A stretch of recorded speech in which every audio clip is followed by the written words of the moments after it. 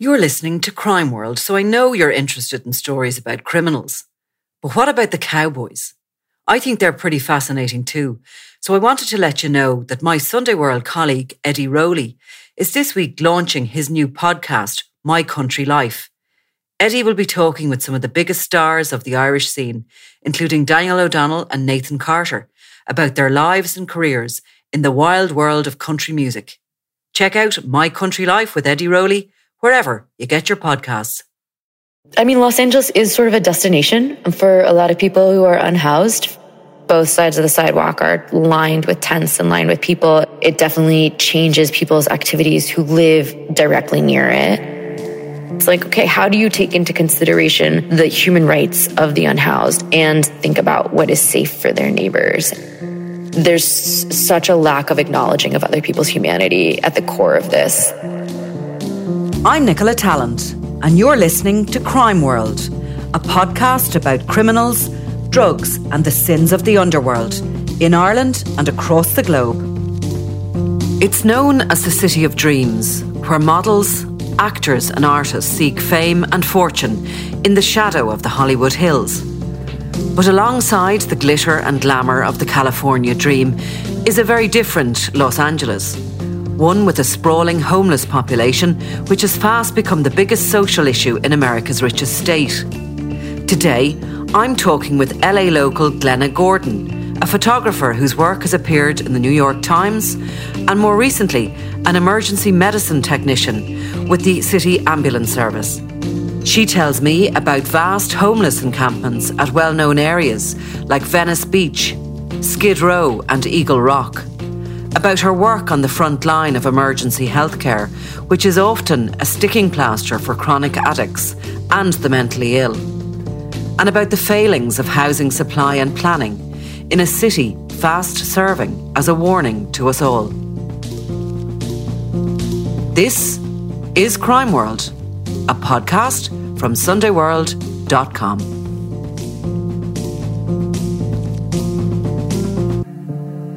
Reading figures about the amount of homeless people living in LA County, 64,000. Can you explain how big is LA County, and are you seeing homeless people absolutely everywhere, or are they kind of concentrated into particular zones? 64,000 is a mini city in and of itself. I actually don't know the total population of Los Angeles offhand. It is very large. I lived in New York for many years. New York is so small and compact. Los Angeles is not like that. But 64,000 people is a lot of people. It is rare that you would drive for, let's say, more than 10 minutes and not see an encampment of some size. So they're not everywhere, but, definitely on different corners. You see people walking on the street. Under a lot of freeway underpasses, there are encampments. There's a little protection from the weather under a freeway overpass. So you definitely see encampments under a lot of those. There are particular areas where it is worse. We've talked about Skid Row a little bit, and I'm sure we'll go into that. Skid Row is pretty bad. And then there's also a pretty big encampment in Venice. And then in certain areas, and then small pockets, other places. There was a really big one in Echo Park. It got broken down by the police and people dispersed. And then they sort of reformed new encampments elsewhere. There's an encampment by the LA River that's very sizable. So they're definitely known areas. And then generally, you're not going to see one every time you walk out your door, but you're not going to drive for more than 10 minutes without seeing one.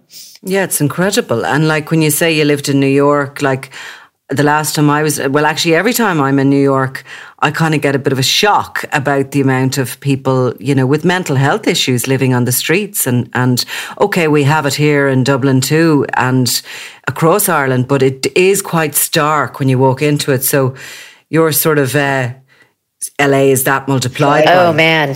Yes, LA is definitely people from New York come to LA and they're like, wow. Or, I've had friends who live in LA. One of my good friends spent a month in Mexico during COVID in a small town, San Miguel de Allende. And she got back and she's lived in LA for 20 years. And she got back and she's like, this is insane. It is everywhere. Because there are so many places where this is just not the case. Ireland, other places, And it is much worse than New York. Per capita, I'm not sure how different it is. Again, I don't know the numbers in like New York versus LA. New York, the difference is that most people have, there's a lot of shelter beds. So the population that is sleeping on the street is much smaller than the population that's sleeping on the street in Los Angeles. The ratio of shelter beds to people is the key differential there between New York and LA. Mm. Now, you kind of, in your previous job, came face to face with it because you were working as a photographer, and you did a really interesting piece which I had read in the New York Times, and that was centered on Venice Beach, which to me always reminds me of The Doors. Showing my age here, had some album cover. It was always a very funky bohemian place. It looked like to go, but your photographs were just shocking. The glass panels between the people buying their $10 lattes and the homeless people living in tents all along the beach. I mean, it looked as if it had been overtaken. The encampments along Venice Beach swell and then get broken down, and then it's empty for a while, and then they like spurt back up. And that cycle continues right now. At certain points, it has been like a very sizable encampment, especially during COVID.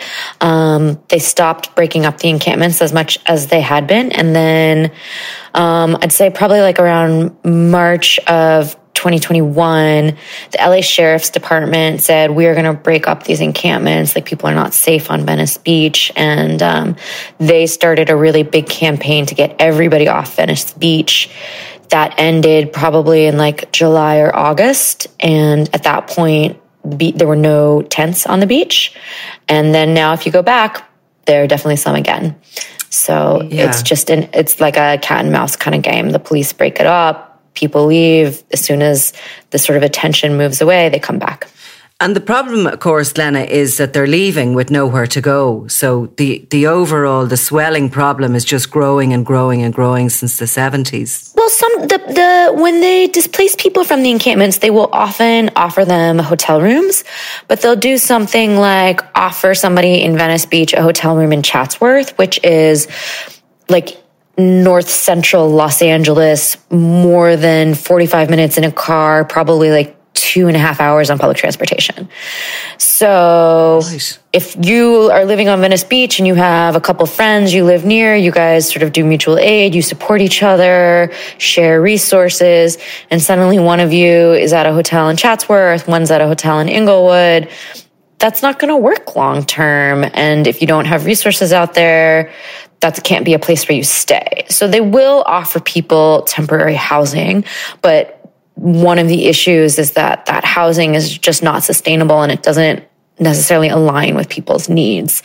A lot of times also there will be rules like you can't bring pets, you can't cohabit with someone of the opposite sex, which, is a rule that they'll make that's related to like domestic violence and abuse, but also means that like couples can't stay together. And so if you are a couple and you are put in these hotel rooms and you're not together, like that's not going to work either. You're not going to stay. So you might go there for a while, take some hot showers, like wait till the police sort of look the other way, and then you just go back to Venice Beach.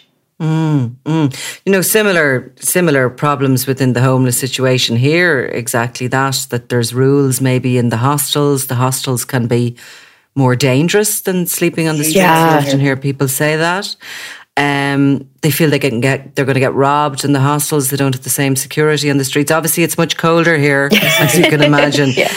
I think Venice Beach, if you were going to be homeless, I suppose under the sunshine in LA would be better than the freezing cold temperatures here sometimes. I mean, Los Angeles is sort of a destination for a lot of people who are unhoused for that reason. And that being said, I do want to say, like, by the beach, it is cold and windy. And so there's homeless people who live in sort of like different areas. And the people who live like right on the beach are usually like younger, a little hardier, a little more seeking that beach bohemian vibe that you're talking about with the Doors album. And then you'll have people who are like families or who are newly homeless, they wouldn't necessarily go to the beach. They would go to sort of a different area to camp. But yes, the weather is a huge part of why so many unhoused people end up in Los Angeles. Like when I was working on that story and I was walking around and talking with people, and, it was not uncommon for me to talk to somebody who was I remember one guy was from Delaware, people from Oregon, people from all over do end up in Los Angeles. It's the weather and it's also the laws. There are other places that have much tougher laws that enforce rules like around camping.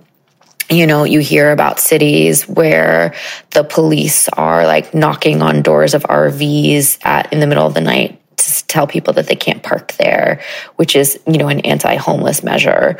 And, the laws in Los Angeles are not great, but they are better than some places for the unhoused to be able to continue camping. Now, Skid Row, I think homeless people were pushed in there from the 1970s on by bad planning. They wanted them out of the business districts that was growing. 1980s, they policed it largely with enforcement, clearing, sanitising the streets, and did the same in the 1990s. These single occupancy hotels were closed at the same time. Property prices were going up. And here we come to the last 10, 20 years, and it has exploded, Skid Row. And I think probably your current occupation maybe has given you better insight maybe into what's going on within these populations. Just different insights. I also live downtown, so I live pretty close to Skid Row. Actually, it was funny. I had a friend who was staying with me recently who was visiting from New York, and she wanted to go to another neighborhood and she didn't have a car. She was like, "Oh, I'll just walk." And I was like, "Oh, you cannot walk." It looks like a 20, 30-minute walk. And I'm like, "Don't walk. Don't walk there. You cannot do that walk." You can, but it's a lot. It's a lot. It's a lot even when I drive through it. It's a couple of it's like a couple square blocks. I wouldn't be able to tell you how big it is overall.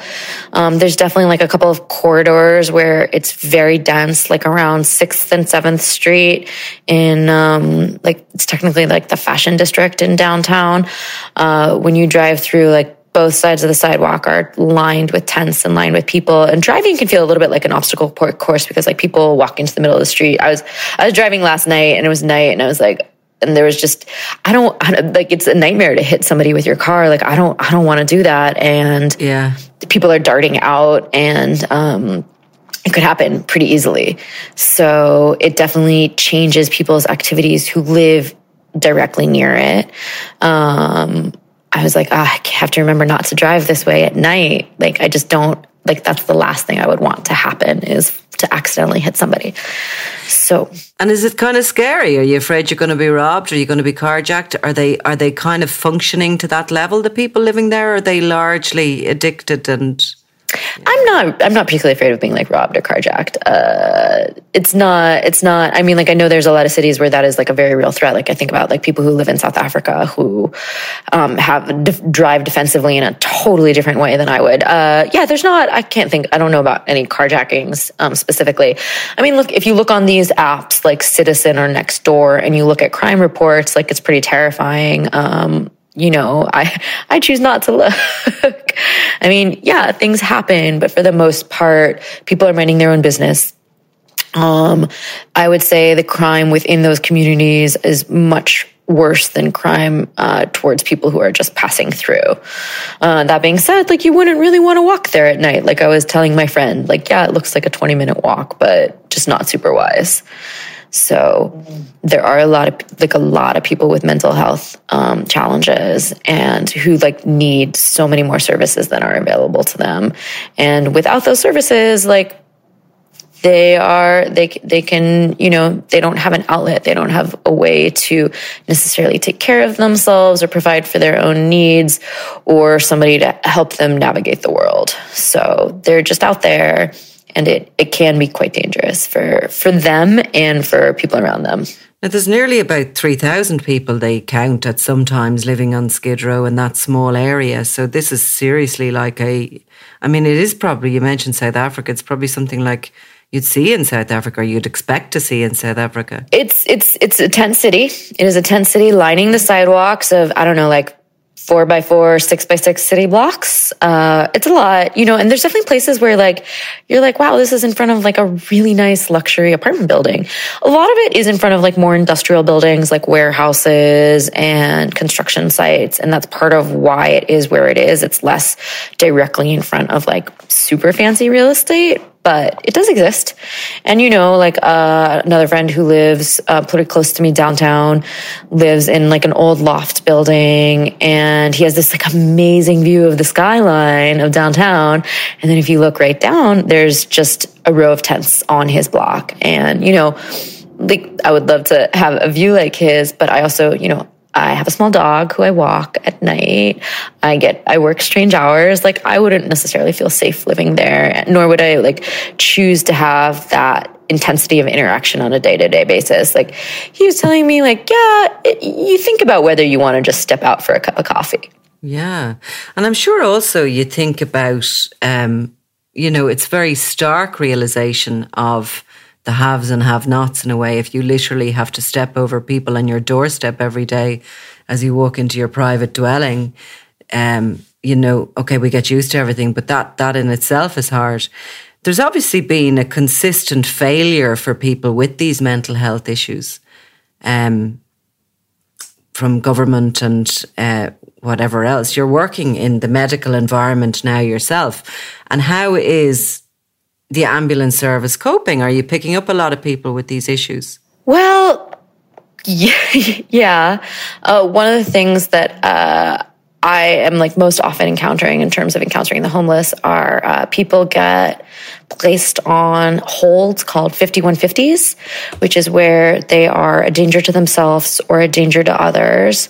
So that means if like somebody is like walking into traffic or like harming themselves or harming others, but they like haven't necessarily committed a crime, the police will put them on a 5150 hold where they are restrained, and usually what happens is first they'll go to an ER, an emergency room for medical clearance to say like that, they don't have COVID, that they don't have any other sort of like major medical problems. And then once they're medically cleared, they will be transferred to a psych hospital or a psych ward. And the holds will last 72 hours. And then at the end of the 72 hours, whoever is in charge can either release them or hold them for longer. I definitely pick up a lot of people on these holds, and, we take them from point A to point B, and I drop them off at some of these places, and I'm just like, this is not a place where anybody gets better. And that feels really hard. It feels really hard to be like, I'm taking you to somewhere that is just like absolutely not going to improve anything that's happening in your life. There are a couple of like better places, like if we're taking someone to like Las Encinas Psych Hospital, I'm like, oh, okay, like maybe something good will come of this. But like I'd say the vast majority of places where we take people, I'm just like, it sounds like a conveyor belt. It's a conveyor belt. And I also want to like be very clear. I am not a mental health practitioner. I do not have a background in mental health. I do not have the capability to like speak to mental health treatment. So I'm only speaking from my own perspective of what I'm seeing. And, what I know as like a human being, that I feel like if I were put in a windowless room with no furniture and not much interaction, like that wouldn't be good for me. That'd make it worse. So, there's certainly people who are so much of a danger to themselves that is what they need. But there's a lot of gray area there. And what about, clearly the issues with the mental health and homelessness go hand in hand with addiction. So there must be an enormous drug problem. What are the drugs at play there within the community? Yeah, a lot of people that we're picking up are either were high or are coming down from being high. A lot of meth. A lot of meth, it's cheap. Every now and then you'll be like, oh, like the talk screen will come back and it's like cocaine and meth and alcohol and weed. And, you're like, oh, you can afford some cocaine. Like you got a little more money there. But a lot, yeah. It'll be like a pretty wide range of drugs, definitely a lot of meth. And you can sort of tell when somebody is tweaking and they have like a certain energy to them, and you can tell sort of like when they're coming off of it too. And then, sometimes like when we're picking them up, if I'm picking somebody up to transfer them from an emergency room to a psych hospital, usually they're coming down by that point. And so sometimes they will have been given, Ativan or another sedative, and then they're just going to like sleep the whole time. And I'm not interacting with them very much. We're just sort of like getting them from point A to point B. What's amazing is that like sometimes they will give people all these sedatives and they are like still riled up, drugs or not. It's actually pretty amazing to me to see people fight sedatives. And I am not a mental health practitioner. I'm not a doctor. My medical skills are like, I can do CPR and give people aspirin. So, I don't want to say too much more that would sound medical. Yeah, but I mean, you can see, I suppose, more importantly, you can see the hopelessness nearly of their lives and that homeless situation. And, they're getting maybe respite for a short period, for a longer period, but they're still going back to the problem and to all their problems that are still going to be there. And I suppose we should all look to LA and how big this problem has grown there, because nobody can sit back and say, oh, we're grand. I mean, the homeless problem in this country is growing all the time. There's massive addiction problems, all those things. And we talk constantly about a failure of governments when it comes to housing and addressing these issues. So what do the people of LA, like it's your hometown now, what do you feel about it? And is it a case of everybody's just getting on with life in a way, we're all working and getting on, or is there anybody really shouting for this problem to be tackled? Oh, there's a lot of shouting. There's a lot of shouting. And, the piece that you were talking about, it was in the New York Times Magazine, and the writer who I worked with for that is really excellent. I can't recommend it strongly enough. I think it's called something like Los Angeles Goes to War with Itself. And so she wrote about the arguments that are happening in the communities the housed communities that are living near the unhoused. And there's a wide variety of reactions. There's a huge number of people who are, what sort of a term that is used as like an anti-homeless activist. Like they are against homelessness. They do not want homeless people near their houses. They want them gone. They're not necessarily looking for solutions that are in the best interest of the unhoused. They want the unhoused outside of their front yard. And so you'll have these people who, they'll go to city board meetings. They'll do these like little things that make the lives of the unhoused really difficult. There's a guy in Venice who single-handedly advocated for all of these, I think we called it aggressive landscaping, something like that. These basically planter boxes filled with cactuses and other succulents that are in the middle of the sidewalk that prevent people from camping.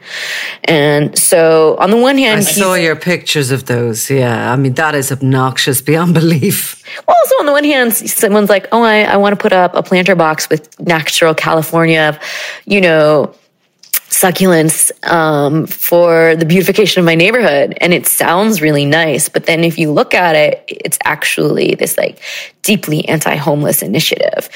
And look, it's difficult to live near encampments. Everywhere I've lived in Los Angeles, I have lived near an encampment, and it impacts your life on a day-to-day basis. So I think I feel torn about this. Like, I think if I were going somewhere else and I were just like, wow, this guy is like doing everything he can to make the lives of the homeless worse, like it would just be so cookie cutter, like what a jerk, like that he's in the wrong, he's against human rights. And yes, and it's hard to live near these encampments. And people have invested, I suppose, in their homes, and they are, concerned about the values of them. The values of the houses just seem crazy. There's values of houses. There's also like personal safety. Like I remember talking with this one family that lived in Venice, and they lived right across from, at the time, was like this big encampment on Panmure Avenue near this golf course. And like, there were homeless people like pooping on in their yard, and they had like small children, and they were like, on, sometimes on drugs, sometimes, screaming at each other in the middle of the night. There were, people cook in their tents and bring electricity, and then there are fires. It is a safety concern too. It's not just property value, though there are certainly a lot of people who are mainly looking at it from a property value lens. And it's like, okay, how do you take into consideration the human rights of the unhoused and what is best for the unhoused population, and think about what is safe for their neighbors? And it's really hard to find a middle space. So like you have these anti-homeless advocates, and then you have there are groups that are like pro-homeless that are who are like believe in the rights of camping, like didn't want places like Echo Park broken up. And I would actually say both sides are equally strident and like unseeing of the other side in a way that to me feels really short-sighted. So now Echo Park was a big campsite. Was it similar in size to Skid Row or? No. So Skid Row is like sort of like blocks and blocks and blocks where it's just like rows of tents. Echo Park is in a neighborhood in sort of like East LA, I guess Central LA. There's a lake. It's a really lovely lake. The city spent a bunch of money recently fixing it up, and huge grassy patches around the lake and at one end of the lake. And people started camping there, and then more and more tents popped up. And then it was basically like a little tent city. And a lot of people thought it was actually like a pretty great place because it was actually pretty organized. There were like community meetings, like community watches, all within this unhoused group of tents. A lot of mutual aid. It was pretty organized. It was not just like Skid Row is rougher. Like there's more people with more mental health issues and more drug issues. In Echo Park, there was like a degree of solidarity, a degree of community organizing that people actually really thought a lot of the unhoused advocates thought was like a very good example of cooperation and how an encampment can support itself. That being said, there are like people who live in Echo Park who like feel really unsafe and like maybe don't want to manage this every single day in and day out. And the city had invested in this park and making it a tourist destination. And there's like little swan boats that go around on the lake. And so it was like this kind of crazy contrast where there's like these people taking these like, I actually don't know how much they cost, like $10, $20, like swan boat rides and like near like one of the bigger homeless encampments in the country. And so eventually the police did break it up. There were a couple of days of warning. And then what they'll do is the police will work with this organization, LAHSA, which is LA's housing support agency. And so LAHSA social workers will go around and try and offer people placements. But like, again, like if you live in Echo Park and you're with a couple of friends and they're going to send you to, a hotel somewhere on the other side of town where you have no resources and maybe you can't take your pet, or you can't stay with your partner, like it's not that great of an option for you.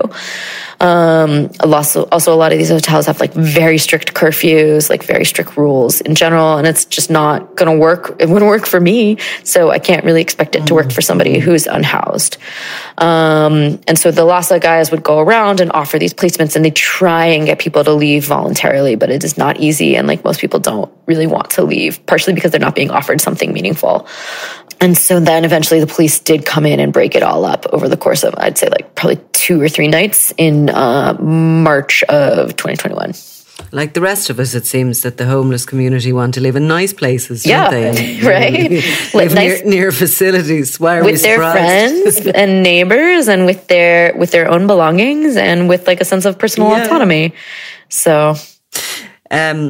And finally, Glenna, this might be a silly question, right? It probably is, but sure, look, I'm used to making a fool of myself, so why not? I see nationally in the US, there's more than 500,000, 600,000 or something homeless people, right? And a quarter of them live in California. So California does have, it's not really fair, is it, on California? So is there any question of ever that the other states recognising that and maybe California getting some national funding or some national help to try and solve this? Or is it just suck it up? Well, that's a good question. And again, I'm just going to always forefront my own limitations. Like, I'm not a policy expert. I am not a budget expert. I will say California is a giant economy. I think if it were its own country, it would be the 8th largest economy in the world. So, and it can well afford to sort the problem itself, in other words. afford is a question of political will, right? Like there's money for what people want there to be money for. In terms of like federal assistance, I know that especially during COVID, there was like a lot of FEMA. FEMA is the Department of Emergencies in the US. A lot of FEMA support during COVID for a lot of things. Governor Gavin Newsom has come under a lot of fire again from both sides. Like, it's sort of, I feel for the politicians because it's like, it's a lose-lose proposition for them. They're never going to do enough for the people who are concerned about property values and safety. And they're also never going to do enough for the people who are focused only on the rights of the unhoused. And it's such a divisive issue. I didn't feel this as much as a photographer, but like when Jamie's story came out, she received a huge amount of backlash from both sides. Like, nobody was happy with her story. And that's because it did talk about the weaknesses of both approaches and, was fair in doing so, which means that she made everybody unhappy. But, so there's not a lot of solutions in terms of like a national solution. I don't see that coming, especially when our country is so divided right now. And California is seen as nationally as such like a liberal enclave full of sanctuary cities and hippies who just, want their kids to watch homeless people shooting up. I mean, that's, a terrible exaggeration, but also not totally untrue of what people in other states might think of California. Given the scale of the problem in California, it is surprising that there isn't more of an investment towards a solution. It's really expensive. It's expensive to create new housing. Part of why this issue is so bad is the housing shortage in general. This housing shortage in California is very severe. And so creating new affordable housing for the homeless is extremely expensive. And again, there's money for what people want there to be money for. So it's, as much as it is expensive, it's also an issue of political will. It's hard for people to get behind the idea of creating, little houses or affordable housing units en masse, not just for the homeless, but there's so many people who are living paycheck to paycheck. I remember reading a statistics that said to be able to have a one-room apartment in San Francisco and support 2 people, you need to make something like $90,000 a year minimum. And like, that's ridiculous. That's not most people. And that's just for a 1-bedroom apartment. That's not even talking about if you're like living in a multi-generational family. So our housing crisis is extreme. And as long as this continues, there will be more and more people who are filtering out of a housing system and onto the streets. There are definitely people on Skid Row who have mental health issues and mental health challenges that have gone on for most of their life or been made worse by trauma or by drug use or a combination of all of those things. And then there's people who are in homeless encampments in LA who, 6 months ago might have had an apartment and a job. And, one thing goes wrong. And if you don't have a safety net or a cushion of savings, like, you're on the street pretty quickly. So I do think it's also really important to talk about the different types of people who end up homeless and the different reasons they end up homeless. Like, yes, there are kids from Oregon who hitchhike down to California because they want to live on the beach and they want to live outside of the norms of society. And there are people who just can't pay rent. And it seems to me that we started by saying it kind of, it began in the 1970s. That's 50 years ago now. They say sometimes, it takes the same amount of time to untangle the problem. So, yeah. Honestly, I'll be dead and gone, I can tell you. This is why I'm not a politician or a policy maker, because I have no idea how you solve this problem. I really I can tell you all the things I know that don't work just from firsthand experience, but I don't know where the solution is. I do think but there's such a lack of acknowledging of other people's humanity at the core of this that I hope that changes and that creates political will for more of a change.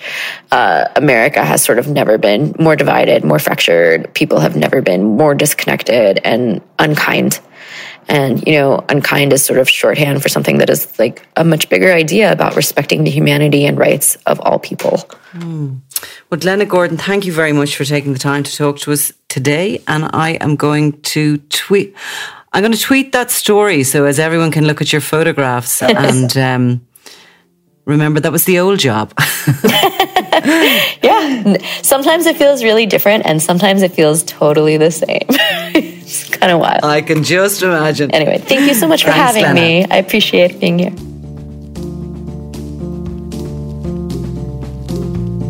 You've been listening to Crime World, a podcast from SundayWorld.com, produced by Ian Mullaney and edited by me, Nicola Tallant.